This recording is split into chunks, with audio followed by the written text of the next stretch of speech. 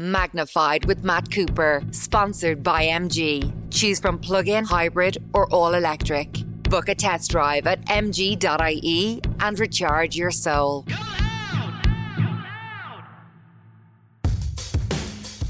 Hello and welcome to the latest edition of Magnified with Matt Cooper. The new Apple TV series Bad Sisters is an absolute cracker, and it is based in Dublin. In fact, you see Dublin perhaps never looking better in a major TV series. And it's a very natural Dublin. It's not playing to any of the stereotypes of American television as it might normally portray Ireland, which is no surprise when you consider that this is written and stars Sharon Horgan and has an all-star cast of some of Ireland's best actors. But to have something as well done as Bad Sisters doesn't just depend on the acting and the writing, it depends on the direction. And our guest in the latest Magnified with Matt Cooper podcast is possibly Ireland's leading television director. She won an Emmy back about 13 years ago for Little Dorrit, which she did for the BBC. She has also made programmes like Shameless, EastEnders, Fargo. She was very involved with the latest series of Fargo, which is one of the best things to have come out of American television in recent years, and also The Handmaid's Tale. Dearbhla Walsh is from Sligo in the west of Ireland, although she still lives in Dublin, and delighted in being able to spend 18 months working on the Bad Sisters project. She's absolutely fascinating as to what is involved in the making of great television, so I'm delighted to be able to have her at our kitchen table here for the latest edition of Magnified with Matt Cooper. Dearbhla Walsh, thank you so much for joining me for the latest edition of Magnified with Matt Cooper. And I want to talk about the terrific career that you've had in directing since I first came across you when we were both students in DCU at the same time back in the 1980s. Actually, you won't remember this, but you're the very first person who put a camera in my face and got me to speak to it. Honestly, Matt, I didn't know that. Yep. Oh the very first person who did. I sound very rude. I hope I asked your permission first. No, we were out on assignment. I was with the journalism class. You were with the communications graduate class at that stage, and we were put together to do these sort of mock mini documentaries, and I was the reporter and you were the person who was directing the cameraman and telling me what to do and the rest of it. So our paths were destined to cross again, and here now is you're putting a microphone in my face. The impression of me, I clearly didn't make the impression on you. So we're quits after this, are we? But you've had an extraordinary career, and I want to go through a lot of that, but I want to start with what you're doing at present, Bad Sisters, with Sharon Horgan as the star, although there are many stars in it, and it's one of the things that really has impressed me about Bad Sisters, which is a very black comedy, in that even though she has written it, it's written for all of the cast to shine rather than just her. Very much. She would say that it was written with that in mind, that she isn't there to star in it. She is the eldest of 5 fabulous sisters, dark sisters that are bonded by love and loyalty to each other, and 5 fantastic Irish actors. Sharon obviously playing the eldest Eva, and then Grace played by Anne-Marie Duff, who's of Irish lineage, and people might remember her from Garage, and we worked together on Shameless back in the day, and fantastic theatre actress. Eva Berthistle, who plays the married Ursula of 3 kids. Sarah Green, who plays the bad Bibi. She last would have been seen as Connell's mother in Normal People and also in Rosie. And then the fabulous baby Becca Eve Hewson, daughter of, but fabulous actress in her own. So it's a kind of a power of fantastic Irish women and a really strong ensemble piece. And 2 brilliant men as well. Brian Gleeson, son of, and newcomer to the screen, Darryl McCormack from Clonmel, who play half-brothers of the Devitt. So it's a kind of like a Romeo, there's an element of a Romeo and Juliet story. The Garveys and the Devitts. Or Claphans, we had to change their name. Might have to change their name. Because everything and here on the screen has to be cleared. Every single name, every phone number, every picture in a room, every car reg, and particularly for, I suppose this particularly happens as budgets get bigger, somebody like Apple, in case there's anything sued, and they're sued for anything. But and I think they had every street has to be cleared in case somebody looks up the phone book, not that the phone books exist anymore, and somebody says that there's defamation of character. For example, JP, John Paul Williams, he did have another name. Obviously, if your name was John Paul Williams, you wouldn't be very happy that people would mistake you with our fictional JP. But yeah, it's one of the legal aspect of putting something on screen is massive, and it is a great challenge therefore when you're trying to make something that's very authentic. It is very darkly, blackly funny. I have to say though, that character John Paul Williams, the element of coercive control is very off-putting. And I know it's deliberately so, that's the story, but there is that undercurrent, that there is a very serious undercurrent behind it, because when you see the way he treats his wife and daughter, it's a real shocker. That was a really difficult line to tread, because this story, Sharon adapted it from a Flemish story called Clan, which I had seen and watched when she approached me first, and the five sisters were fantastic in that. And JP, the character, well, he wasn't called JP in that, but in that character, he was played very broadly, and even though he did dark things, they shirked away from, kind of softened the darkness of it. We decided to not shy away from the darker themes. But then the challenge was how to, when I introduced him first, I wanted him to be like that annoying uncle. So you don't write him off from the first moment. Then we're all at our family events and there's always the uncle or the aunt you don't want to be left stuck beside. All your uncles are now thinking, hang on, am I the one she's referring to? Yes, that's true. And maybe unfair. I love you all. But the tragedy of the story is the sisters watching somebody they love, their sister, that person have that control over them, and how his issues are his intense jealousy of the bond of those five girls, and constantly trying to needle himself in between the sisters. And that's very believable. Like when you think of any scenario, the jealousies, and all of us, you marry somebody, you tend to inherit their family, and that is either good or bad. And I think it's a very human thing for people to experience. Yeah, I think jealousies, and obviously JP is pushed to a great level of darkness. But when we met him first, we wanted for him to be more annoying, the annoying uncle. And then there's a moment in the story that you go, oh, this guy is dark. There's something more, there's more that happens behind. Who's the actor who plays John Paul Williams? That's Claes Bang. He's from Denmark. And actually, I had only seen him in a fantastic art house film called The Square. But since then, I think he's been Dracula, and I think he tends to get dark characters, which he plays a very convincing Irishman. Yeah. Do you? That's great to hear. Do you think that? I wouldn't have known he was Danish. Yeah, that's actually, he has a really strange accent. He almost sounds, I think, more English, more estuary. But yeah, and there's also that idea of being the outsider and marrying into the family. And then as the story unfolds, the cleverness of the structure of the pieces, we're in the present, and there's two timelines. The present, which is his funeral, and there's constant little clues as to everything isn't as it seems.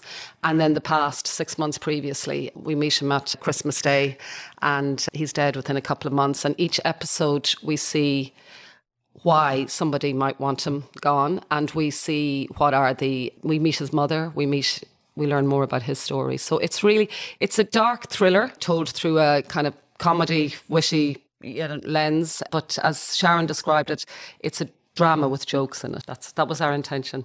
Now, your involvement in it, how did you get involved? And tell us about your roles as executive producer and as director, because there are many people make an enormous amount of assumptions as to what are involved in those roles, but can you explain them to me? Okay, as the director, and I was the lead director in America, it's called the pilot director, but as the lead director, I am involved from very early on, usually involved in casting, also casting all the heads of departments, so meeting and deciding on production designer, director of photography, costume, hair, makeup, and working with them to develop and focus on the tone and the look of the piece. Then as director, working with the actors and rehearsing and on the set, working with how to block the scenes, and then working with your editor. So directors in England and Ireland, the European tradition, work from the beginning of the project to the end. Whereas in America, if you're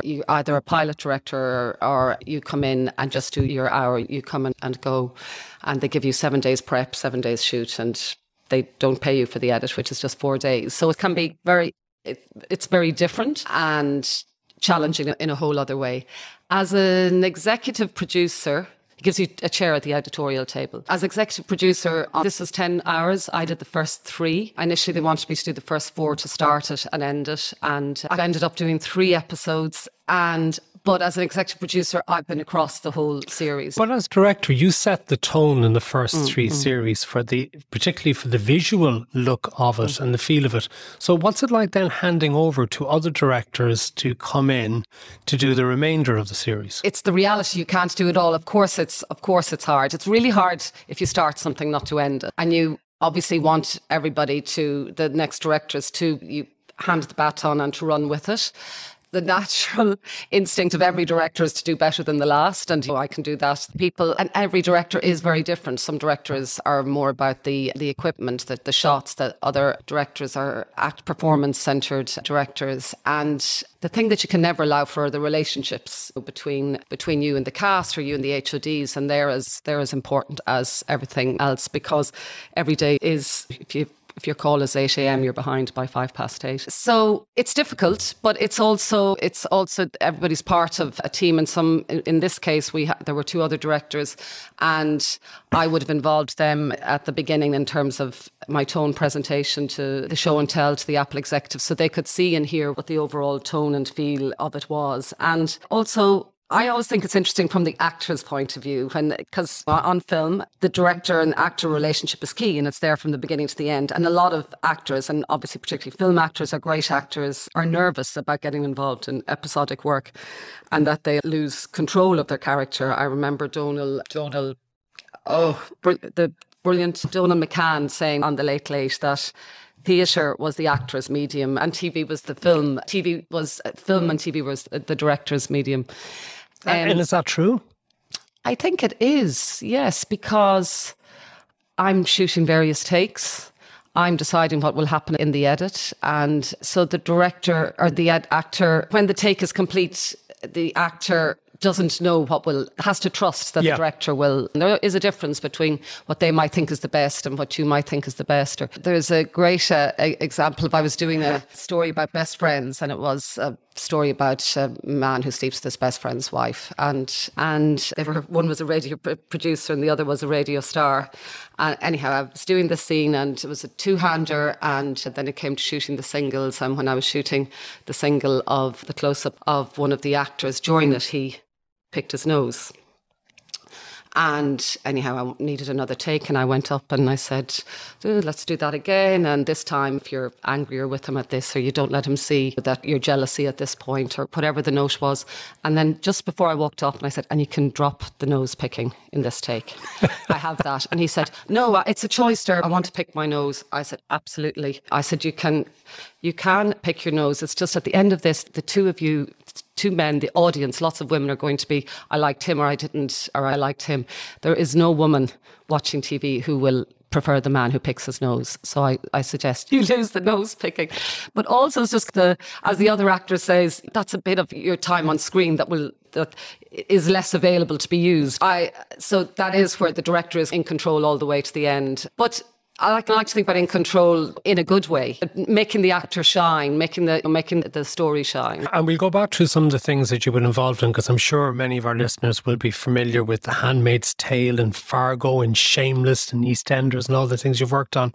But this particular project, Bad Sisters, and the way that you've described it, is this maybe your biggest, the one that you've been most in control of? Most here, I think Little Dorrit. Which you won the Emmy for. Yes, I was involved in that from the very beginning to the very end. So was it similar? There were 72 characters in that story across the 13 episodes. I did the first 6 episodes, and I cast 55 of those actors. Very much set up the tone. And I think there were 11 Emmy nominations and 7 wins for that series. So it was huge. I think so many departments shone in that. Little Dorrit, Ezio Trot, the adaptation of Roald Dahl's. I know that was a film for TV. So I've been involved with that from the beginning and to the end. A series called The Silence. There have been lots that I have been involved in. Suddenly, when something is bigger on a bigger platform and is seen more internationally, it feels bigger. But it would strike me, is there a very big budget for this, for Bad Sisters? Because looking at the early episodes, the ones that I've seen to date, I don't think I've ever seen Dublin been presented in such a lush looking fashion. Pictorially, the budget was clearly there for all the sort of shots, particularly the drone aerial shots and everything that you have. Yes, the budget was bigger, but the budget is never enough. No matter whether you're working on a low budget or a high budget, you've never enough money because you've never enough time. And often with a bigger budget comes, like I had a crew of 150 every day. And I've worked on dramas where I've had a crew of 12. There are advantages and disadvantages. Sorry, what are 150 people doing? Have you seen the credits? I've seen the credits. I'm wondering what do they do? And COVID has added a whole other layer. But just to say about never seen Dublin look so lush, I mean, their choices. Like I wanted, when it was written, when I read the script first, Sharon had imagined it in a small town. And in her imagination, she had it in Skerries. But in inland Skerries, because it was like a town that she always drove through coming down from and into Dublin. And I went to it. I mean, I'm from the west of Ireland and I live off the South Circular Road. So I don't know the north side that very well, except for where I went to university in DCU. And I went to Skerries and it just reminded me of Kinnegad. We used to get the bus back to college. And I said, oh, there's nothing romantic about this. And it's a bit too, could be like today's Ballykissangel. And I really wanted it to have the warmth and the wildness of a west of Ireland, but not the kind of the darkness and the grit of Dublin town, love, hate. And I wanted it to have a kind of a town community feel. So the designer and we really worked at, I wanted the sisters to feel wild and informed by where they lived and how they lived. So I set them all, I found every location by the water. And just that idea of and to tell that story of being islanders and kind of women at the edge, that in Ireland we're at the edge of everything. So the lushness comes from a choice of, I'm not in shooting at the Liffey. We come into Dublin town maybe once. It's all set in and around Malahide and Howth. And because I wanted that community town feel. Well, you are in the 40 foot on the south side, I'd say. Yeah. And I did notice in early episodes as well, you're down near what is noticed was Google Town, down in near the Financial Services Centre, the tech area. That is the only scene we come into town for. And that was supposed to be outside the Marker Hotel, because we wanted, again, any images that there were of Dublin to show it as a very contemporary and progressive and beautiful city. But we couldn't get permission Dublin wouldn't have given us permission to use down at the Canal Basin, so and we had to at the last minute find somewhere else. So I liked the kind of, we call it Google Arch, and that kind of feel of that area, and also the notion of the couple get caught there by JP. And it's also thinking, because that was written to be in the Malahide Hotel, and it's going, if you're having an affair, you're not going to go to a hotel in the town. As we all know, like Dublin communities are the same as rural communities. That people see each other, know each other all the time. So the idea is that she came into the city to her night class of the photography, and he's come into a gym after work. So that's how they crossed the 40 foot. And a lot of Dubliners said, nobody's going to believe a family who live in Howth come over to the 40 foot for a swim. But I think the tradition of the 40 foot is so strong. And Sharon was really passionate about the 40 foot, that we wanted to keep that. And I loved the idea that when you're at the 40 foot, you can look across Howth and practically see their house. What really strikes me from chatting to you about this is the enormous amount of work and planning that has to go into making 10 episodes of around 48 minutes in length each. So you're making a multitude of feature films here. Yeah. So how long? Just 5 features, 6 features maybe. Yeah. How long were you working on this project, and how did you get involved in this? Okay, I was editing Fargo. I was prepping Fargo Series 4 in Chicago. And my agents in America were saying, there's a producer who really wants you to read this script called Shining Veil. And I said, oh God, I'm really busy. When I'm on one project, I'm really bad at thinking about another. And it's a Sharon Horgan script. It's a comedy horror. And I went, oh, I'm not a comedy director and I hate horror. And it's written by Sharon Horgan. I went, oh, okay, send it to me and I'll read. But I really read it expecting not to like it. And I just could see and hear Sharon's voice in it. And I ended up doing a Zoom with her and the writer, showrunner, Jeff Astroff. And by the end of it, I went, God, I think I I think I'd really like to do this. And my agent was saying, Dearbhla, it's really out of your wheelhouse. You're known more for your more relationship drama, and I thought, and I felt excited. Like, even though it was set in Connecticut and I could hear Sharon's voice, and I hadn't met Sharon at that stage. Anyhow, I ended up committing to that. COVID happened. But at our first meeting, when I was meeting Jeff and Sharon in LA, so this would have been 2 years ago, before COVID happened. I arrived early and Sharon was there, and we'd never met before. And Sharon said, I've got this great drama about 5 sisters that I think you'd be great for. Would you be interested in reading it? And I'm sure. And then Jeff was coming down and I said, I think we better talk about Shining Vale. So anyhow, the pilot, I shot the pilot. It went on to be greenlit. It was my first pilot in the States, and that was with Greg Kinnear and Courtney Cox and Mira Sorvino. And I had a blast on it. It was really, really fun. And as I said, I'm not a comedy fan, but I sat with my partner's son, and he loves horror, and we just blitzed every horror film and all my horror references. And so throughout it, Sharon, during COVID, was working in the writer's room she sent me her early scripts of it and sent me the series was based on, and asked for various thoughts along the way. So then I jumped on board fully as soon as, so about 18 months ago, so last kind of February, March, 12 months, I started on it. And sorry, just go back to Shining Vale. So you did the pilot for that, and had you continued to work with that? No, I got offered then when you do a pilot in America, you don't know whether they decide whether it's going to go to series based on. And did it go to series? It did go to series. It was actually, and it's now gone to a second series. And they asked me to stay and do the series, but at which stage I had committed to Sharon's other project. So there was a bit of Shining Vale. They wanted me, and then there was it was called Clan at that time. It's now Bad Sisters. But anyhow, as a director, you're normally committed to things lots in advance. So anyhow, there was a conflict of interest, but I really was interested in working on this because I'd be involved from the beginning. It was great drama comedy, and it was very meaty, and I loved the idea and the opportunity to come home to Ireland and be in charge of what will Ireland look like on the screen, because so often any successful big series about Ireland we are looking at them through the lens of an American point of view, or traditionally our stories have been told from the outside on screen. And then collapse into cliches of what other people think about Ireland, which most definitely does not happen in Bad Sisters. Exactly, and that's a very conscious choice. Sharon is a very fresh, contemporary, funny, edgy writer, and like to think that even though I have very romantic notions and really fly the flag for Ireland internationally, I was very conscious of how we would frame the world, and so that we wouldn't be seen as cliches or stereotypes. And so it was really important to me how those women came across and looked, and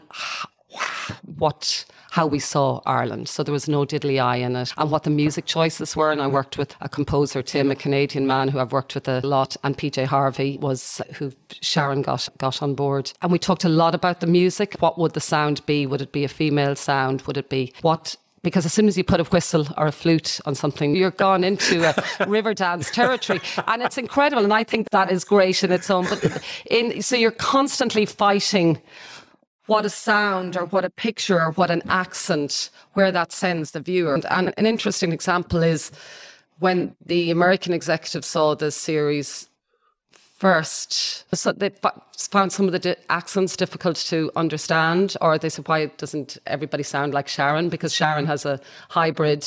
Like when I go home to Kerry, people accuse me a bit of sounding a bit West British, and when I'm in London, my casting director says, Dearbhla, you sound so Irish. So you can't, because your job is to constantly be understood or to articulate your ideas. I think there's such a mix of different Irish accents, and I don't know if you find it with your own kids, or certainly with my cousins and nieces and nephews. Everybody's mid-Atlantic. There's the real American twang, and I love Irish accents. I love hearing the authenticity, the local sound in any American show I've done. If I can get somebody if I can get accents into it, because there's such a pressure constantly to neutralise and make everything quiet. And so trying to get one of the other characteristics of Sharon's writing, when I did As You Trot, there was a whole thing Roald Dahl wrote that Miss Silver had a joie de vivre, and that's what Mr. Hoppy falls in love with. And I describe in Bad Sisters what Sharon has written and the girls, the Bad Sisters have, is a joie de banter. And And so the scenes with them were so much fun because they talk like any of our families over each other and people don't finish sentences and there's people are sardonic with each other. But that is a nightmare for the sound department and also often for executives who are trying to hear everything to be understood.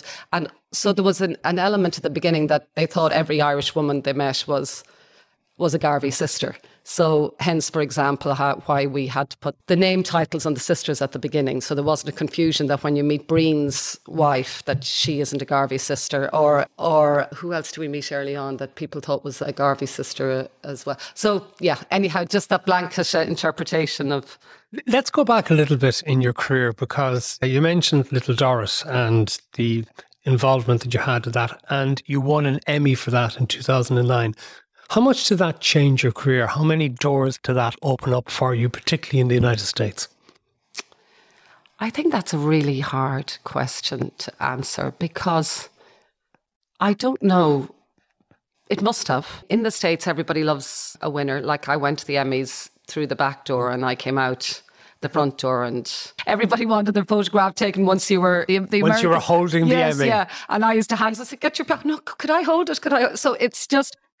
I found it so funny. I said, I'm the exact same person I was a couple of hours ago, but now obviously I'm seen differently. At that stage, I was already, I heard that I was nominated while in the middle of directing a sex scene with Jonathan Rhys-Meyers and his fifth wife, I think. This is in the Tudors, In the Tudors, yeah. How did it change things if you're a Kerry footballer compared to a Sligo footballer? And my brother was a Sligo footballer. He's a great footballer, but they've never won the All-Ireland.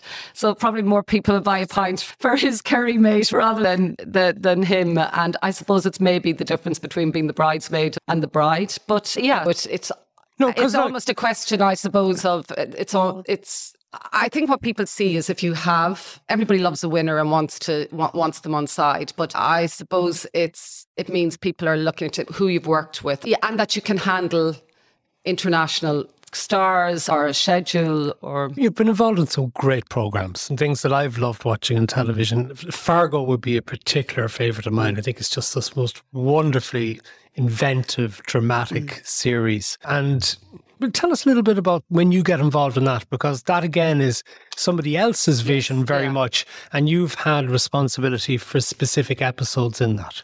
I think that's a great example of a contrast between the American system and directing Fargo or Handmaid's Tale and directing Bad Sisters or Little Dorrit.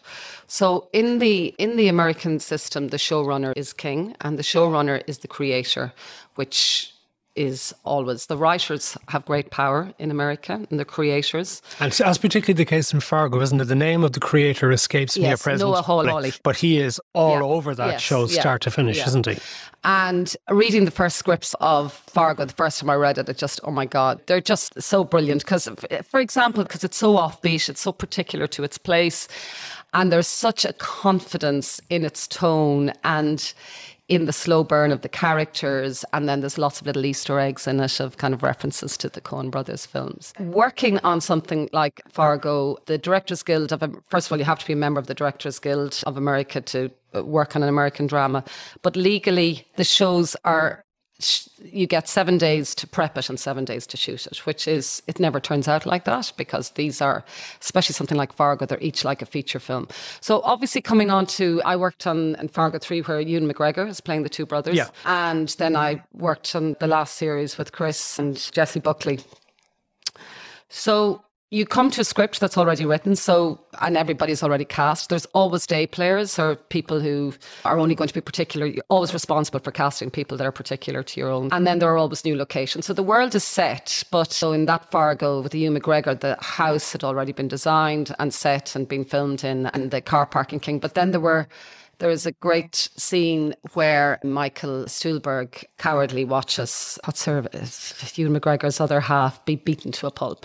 And that, as it was written a particular way, but I just had such a sense of, that was like new locations we defined, of kind of wanting this huge, big, isolated space of embracing the world of the snow. It was my first time to that part of America and being so struck by the massive expanse when you go to a place that is all snow, and just thinking about how people how do you make yourself part of somewhere that just seems otherworldly. But So the crew are already there. I'm working with the DOP who's already. So basically, on something like that, the DOP? The director of photography. Okay. So in a show like that, you're the person who knows least.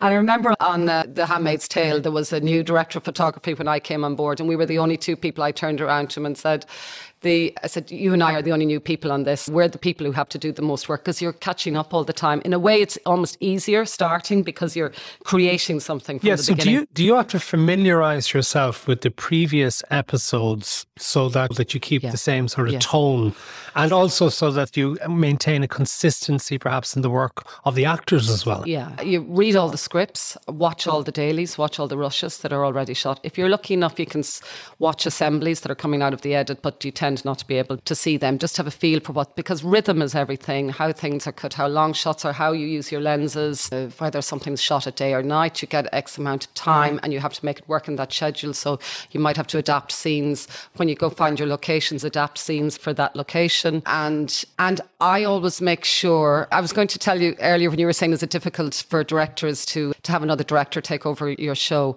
I always think it's difficult for actors having another director come on, because I think for actors it's a bit like being from parents who are from a family that the parents have broken up, and you've just spent Monday to Friday with your mother and you have to go to your dad for the weekend, and it's, I don't want to go, I hate they're going there for the weekend, and then you arrive, and so the actors never want to leave their director after the first block, go to them, I much prefer her, and then after a while they go, Dad's not bad, I think I can stay here for a little longer. So I always think it's actually more difficult for them than it is for us, and just you have to make sure mum and dad think about the family as a whole. Today's edition of Magnified with Matt Cooper is brought to you by MG Ireland.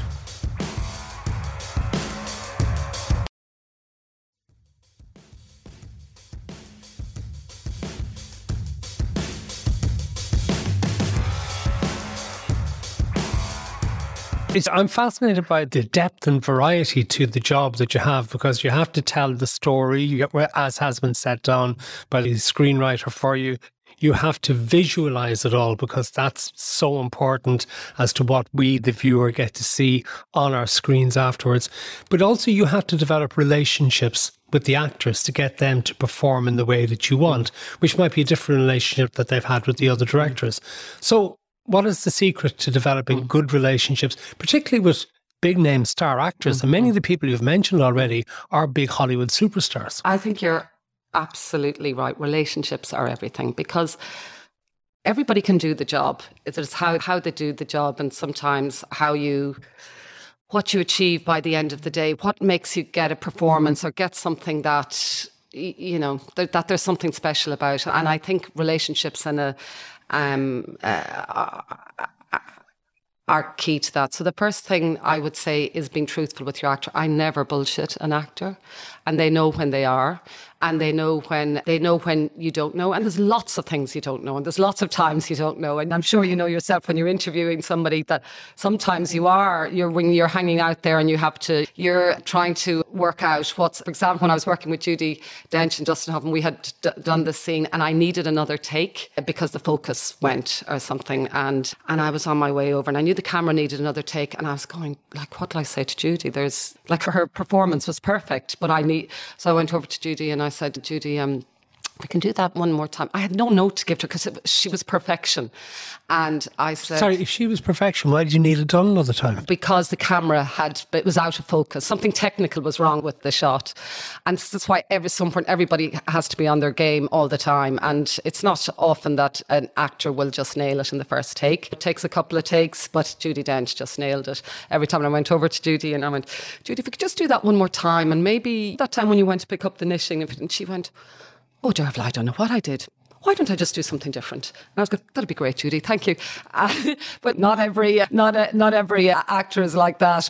But you said, how do I spend a lot of time in prep working with I make sure to meet each actor and do what I call a page turn, or do a one-to-one with each actor. So before everybody's in a room, because everybody's full of insecurity, everybody wants to do the best, everybody's a little bit looking at what's she doing or what, and then it becomes a reactive performance in the wrong way. So you're trying to enable the actor to give the best, to give them the space and to give them the confidence to do the best that they can do, to explore, to dig deeper in a character. And that takes trust. And I think an actor has to trust a director that that's what, the last thing you should say to an actor is, can you do that or there? Because, and why? Because that's where my camera is. That's an actor. I don't care so much, I don't care what the camera is. The camera has to find me. I never speak to actors about why and I want this for technical reasons. It's just all about the performance, because no matter what the lighting is, no matter what the lens is, it is secondary to what the actor is thinking and feeling and watching their eyes. That's more important. That's called subtext. It just strikes me listening to you. Another trait that you must need in the job is confidence.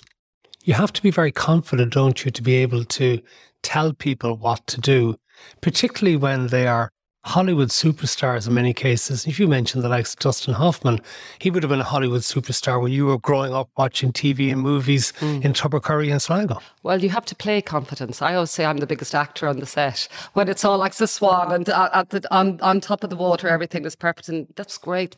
And underneath it's we're behind. And I always think with Dustin Hoffman, he had more to fear than I had. He had a career behind him, and he was going, who's this girl Tubbercurry from Tubbercurry? And I could kill his career in one film. So he had a lot more to lose than I had. And I took that attitude. And he was just, once he was on board, he was just completely brilliant. You know what I said to you, you never show an actor what to do. And on the first day with Dustin, I've always worked out what I want. I know where the character comes in, what they said. I know what I want. And what is exciting for me is getting what I didn't know I wanted. And that's what an actor truly brings. He would be famous as a method actor, as they call it. So how do you deal with actors who decide that they want to go into the character that they're playing, and then others would say, you're just supposed to act? Whatever an actor needs to do. I haven't worked with anybody as method as Daniel Day-Lewis, but like Tom Courtenay playing Old Dorrit, his vulnerability, Dustin playing Mr. Hoppy was a very different part to what he'd done before. Whatever an actor needs, you want to, as I said, enable the best possible performance. So you are there to mind them, to make them as brilliant as they possibly can be. And you asked about how you build up your relationships. With the example with the Bad Sisters, with the 5 girls, this all started on Zoom, and we couldn't be even on our read-through. We couldn't.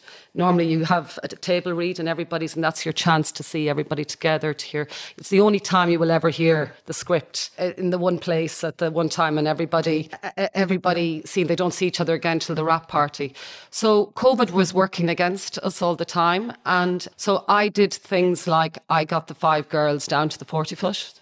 And swimming, we went out to dinner. I made a WhatsApp group as the Garvey clan. So just constantly working on the relationships, that people were talking to each other and connecting and growing a codependence between each other for the period of that film. There's lots who haven't swam in the 40, but it started, I brought them to a swimming pool in a hotel in London, and we played games and goggles and just do what you do when you go to a pool with your kids. And even people being in their swimsuit and conscious of how they look. Actors are real people too. We all think we look too fat in this, and oh my God, what do I look like with my hair wet? They're real. And that kind of, when people are worried about their physical being, that gets in the way of what's happening in the heart and soul and in the thoughts. So I spent lots of time breaking that down, getting them to come into to jump into the 40-foot, which is, I don't know spoilers, but the story ends at the 40-foot. Don't be spoiling for us. Those things, they're tiny, but they all play a part. And I don't know if it's at the beginning of episode 2. Episode 3, it's the next episode. There's a scene where they're back at the 40-foot. And I wanted the whole scene to play out while they were changing their clothes. Because again, when we're all at the beach and we're under a towel, and I think it's very particular to Irishness, we're trying to change and pull down the bra and it's to not let anybody see. I wish we were doing this as a video so people could see what you're doing. It's a very hard thing for an actor, because they of course have to do lots of takes and they have to remember what to do. But it was so good working with Sharon and Sarah and Eve and Eva to just, it made the scene so authentic. And also I added the fact that Bibi, who's wearing the patch for a reason that we'll find out, she has only one eye, but we find out why she has later in the series. in the original, you never met her without her patch. And so I always thought she looked a bit pirate. And I was interested in, again, my mum, who has passed away, had breast cancer and lost her hair and had a double mastectomy. And when the doorbell would ring, she'd run out to answer the door, and she wouldn't forget to put on her wig. Or I was in my room one day, and my friend was there, and she came into the room and she hadn't got her top on. Her family, and I was fine, but I was mortified for my friend. But I just thought that's what families do. It's you go to the loo and you leave the door open and you shout at somebody. And so I got her to take off her patch and put it on as if it was a piece of clothing. So just normalising that when they're family together, that you see people, warts and all, you see their scars, and people, I think when they're members of family, don't judge each other. And I think all of that really, I think that hopefully really comes through in the piece. You think of things through a lot, don't you? You have to think, and you have obviously imagination as well. I think you play each character. You play, when I'm putting the piece together, it's like, where would Bibi live? What's Bibi's, you play out what clothes where would she put them? The scene on Christmas Day and in that first episode, when all the family are thrown together. I'm sure when you go back to your own family or on Christmas Day, there's always the seat. There's always, don't sit in my seat. I do a lovely thing at the end of another episode where Bibi is lying on Eva's sofa. And I said, Sharon, just do that thing that was really annoying, that you're the eldest and you have always had the same place on the sofa. And your younger sister's always. So I said, just a move and so all of those little very tiny things. Well, the kitchen table you're sitting at here is to accommodate not just our family here, but it's Aileen's extended family for Christmas Day and all of those type of things that go on. You come from, as I mentioned at the outset, you were a communications graduate, and I guess it was 1988 that you graduated, which was the same time I finished in journalism in DCU. And there's an awful lot of people from that era have been very successful in various walks. A lot of comedians, for example, and a lot of people working in television. But did you see yourself at that stage when you were leaving, ending up directing drama and directing television and movies? Absolutely not. Communications back then, the fact that we finished in 88 meant we went in 85. And as you remember, there was no work. First, I signed up for a false course. I was supposed to do a false course in 88 when I finished, because you went to college to emigrate.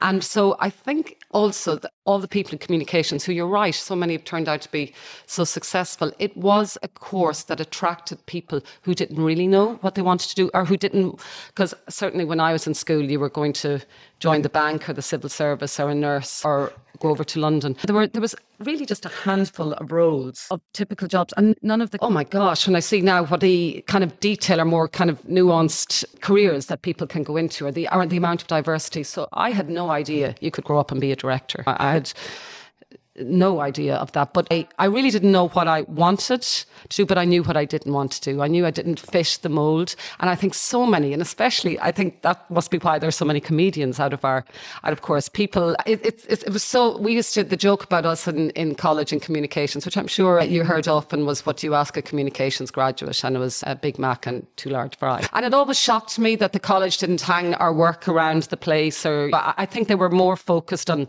languages and business, and anyhow, that's a whole other story. But so how did your career develop then after that? Because you went to RT, didn't you? No, the first thing I did my student placement in RT in second year. They did Intra at the time, and that gave me a look behind the scenes. And I was a runner to, all I was doing was licking stamps and doing admin it was supposed to be for 3 weeks, and everybody in RT was on their summer holiday. So I saw at my lunch breaks, I would just go and sit in the studios and watch how things were made and ask a cameraman. Just my own curiosity, or ask could I sit in the back of a gallery. And then the producers came back after their holidays, and I was the only person with access to, had been knowing what was going on. Anyhow, I ended up being a runner for a woman, Anisha Notaro, who is a director, obviously a female director. And not that I thought about the difference between men and women, but I found her inspiring, just watching her confidence. I thought maybe I'd like to be a researcher or a PA, because that's what women did. I don't think I was conscious of that, but when you looked around, they were all the roles.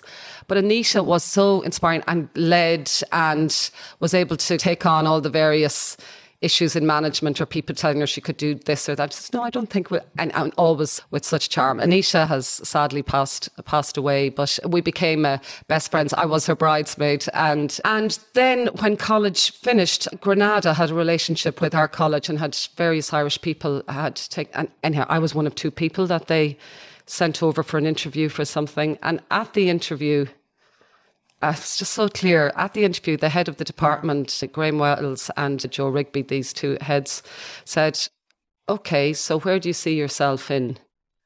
Where do you see yourself? How do you see the future? And I thought, I better not come across as too cocky. Or in Ireland, if you just, at the time, the 80s, if you were confident, you just got cut down. I think it was so I thought, I better not. I said, in 10 years, I'd like to be a director. And they went, 10 years? Are you crazy? You've got to cut that in half. You should see yourself as a director in 5 years. And actually, if you're still in this department after 2 years, we would consider that we made the wrong choice. And I was, oh my gosh. In my head, I was going, it was so inspiring to have people to, you can be, you follow your dream. And because that wasn't the attitude at home. And then anyhow, I ended up going and working in Granada in the promos department. And there was some kind of, we were like a little Ireland. There were lots of Irish people in it. John, who now does Reeling Back the Years, and Margaret. Anyhow, lots of fabulous Irish men and women in it. And then I wanted to learn about filmmaking. I got into arts documentaries and as a researcher. And then I worked in an arts series, and I was a researcher setting up arts pieces. And the director was late for a shoot one morning, which was to a 50-piece percussion orchestra. And we only had an hour and a half. And I had arranged it all, and I thought we had to shoot with 2 cameras. So I'd strapped one camera to a wheelchair because we couldn't have time to put down tracks, and sat the cameraman in it. And I said, he rang to say he was going to be late. And I said, but we only have an hour and a half. And I said, what do we do? And he said, Dearbhla, you direct it. And I said, but I can't direct. I'm not. He said, more about this than me. He said, go for it. And that was my first kind of really consciously first piece, and I've been directing ever since. And then I was going to move to London, and the producer-director course came up in RTE. And I came home for the interview really as an excuse to see all the girls, like all my best friends from college. They were paying for the ticket home. And anyhow, listen, I got offered it, and then it was a big quandary. Will I stay or will I go? Because I had thought about moving on to London, and then I just wondered about moving back to Ireland. Would it feel back to having your kind of wings clipped? But the truth is, there's very little training being done anywhere. And I did come back, and the rest is history. I worked in RTE for 3 years, and in Young People's, and then I did a couple of dramas. I actually did Imelda Staunton's first drama. I did a 2-hander written by Anne Enright with Mark O'Regan, and I did a drama documentary series, Thou Shalt Not Kill, which was based on the last man sentenced to hang in Ireland, Sean Mahangi, and got to interview him in South Africa. I worked with the Dice Man on the opening of the Eurovision for Mill Street, and so I loved it. It was just a playground, and it was before YouTube. We worked with a wonderful woman, Marina Nigovon, and 4 young Irish presenters on a show that took over from Squeal and Mock and Bubbling. And I was like, I didn't want to do an Irish language music piece, and I wanted it to feel more contemporary. And I set up this show with Breen McLaughlin, and the intention was nobody was ever allowed to stand in front of the camera and report. So I wanted to make an Irish language show that you didn't have to speak Irish to watch. And that was Echo Echo, and that won a couple of Celtic Film and TV awards. And you said you have to have confidence as a director. You have to have ignorance as well. And my ignorance was bliss. I didn't know what I didn't know. Now I know how much I don't know, which is much more But there is something else that strikes me in that as well.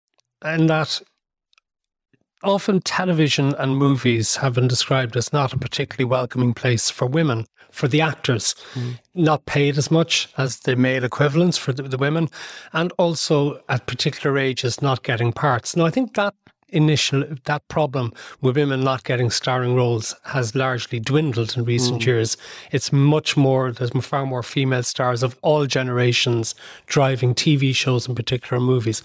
But there still seems to be a dramatic shortage of female directors, or is that still the case? There is still a shortage. I think it's changing. As you say, it's the difference in watching women in their 30s, 40s, 50s and their stories on screen is fantastic. I think directing is it's not that it's not female friendly. I wouldn't say that. But the hours, if you want to have a family, it's really difficult, I think, to be a director and have a family. And I really admire those women that have done it. And I think, like, for example, Merman were very mother-friendly, and whatever the restrictions or commitments that the actors had with their children were always taken into consideration. That was the ethos of the company. But most times, a production and a schedule are not interested in if your child is sick or you have to leave to collect them from school. And the reality is that is very... In general, so many women are... But does it go deeper than that? Do you think could have been as well that executives simply didn't trust women to direct TV and movies? And you're amongst a small number who've managed to break the mould. I think that there's an element of truth in that. But I also think one of the most difficult, and the job I would like least on a production, is a producer and an executive producer. And it's also one of the roles that is the hardest to get people who are good at, because you have to, I think a good producer has to take chances. So many producers want to see that you've done it before. And I think that's been one of the difficult things here with so many Irish directors going international. They want to see, have you already? So you need to get a break. You need to get a break to get on. And that's something that's very important for me. I'm always pushing younger directors and trying to get producers to take a chance on female DOPs, because I know they've got the spirit and the confidence and the talent but you have to have an opportunity to fail, and most producers don't want somebody who might fail. And for some reason, they rarely think men will fail, and men rarely show their vulnerability and failure. Where I think we do a little bit more. At the very top, the industry is run in the main by men, and it trickles down. I'm definitely not divisive because I got some of my biggest breaks, Morgan O'Sullivan from Ardmore Studios and Mickey McGowan, a drama producer for the BBC. You know, there were people who trusted me, who took chances, and I always quote them when I'm trying to get other producers to take a chance on new people. Just a couple of things to finish. Have you ever ended up working on something that you haven't liked?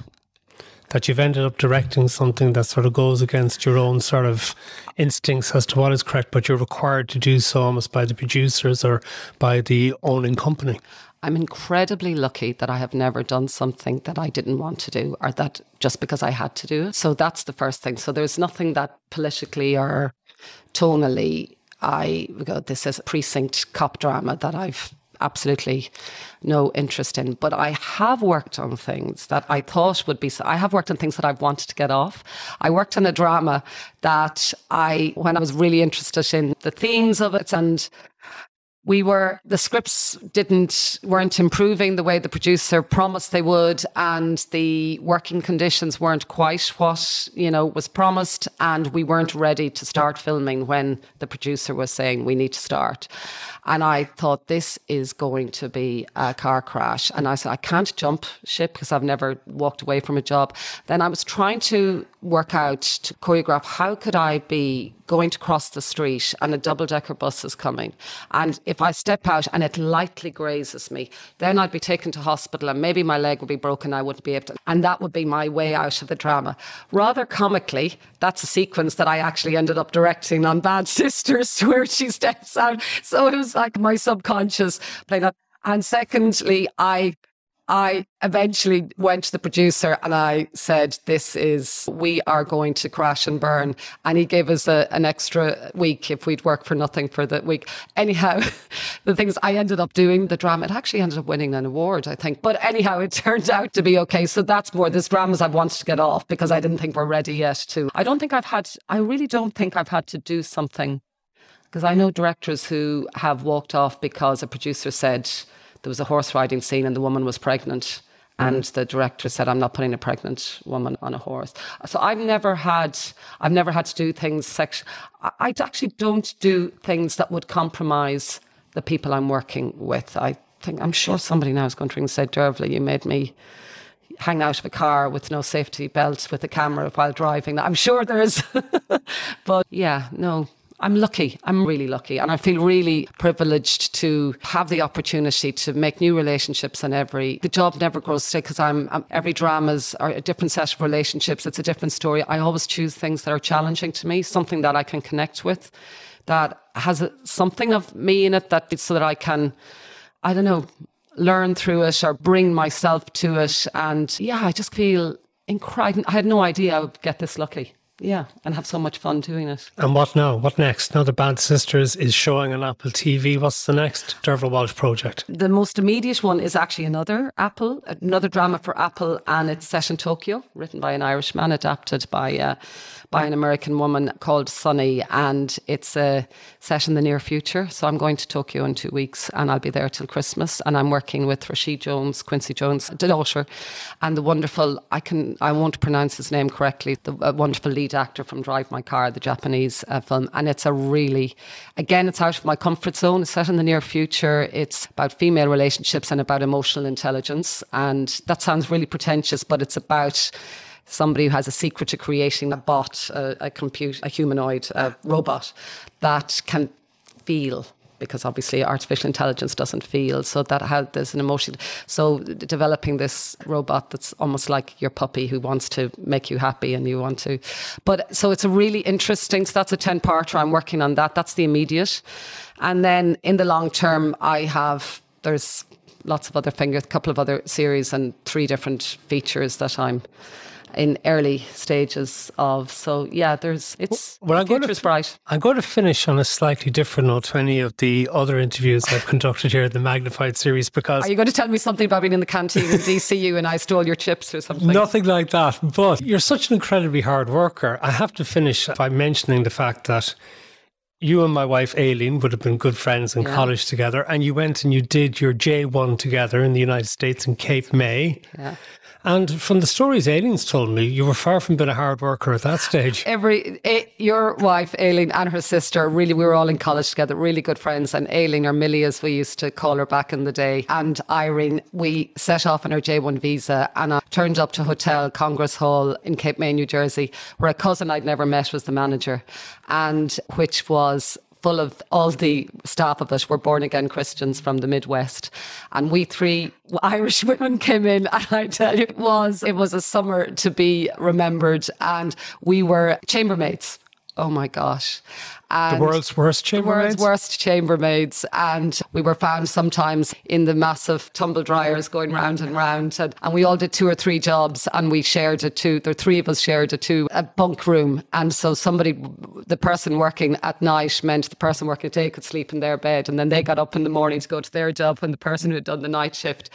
And that hotel had never seen. It was one of Ian Paisley's favourite hotels. It was just, we were like this little wild Ireland and we are still friends with those people. And it was a very formative summer. A lot of things. What goes on a chambermaid tour stays on chambermaid tour. So hopefully she didn't tell you about.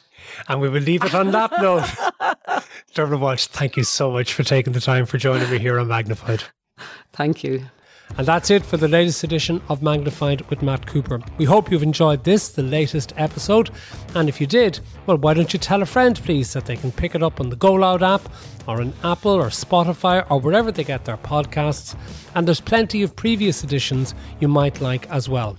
Produced in association with MG Ireland.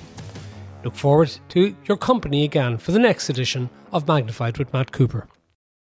Magnified with Matt Cooper, sponsored by MG, the family-friendly electric range. Book a test drive at mg.ie and recharge your soul.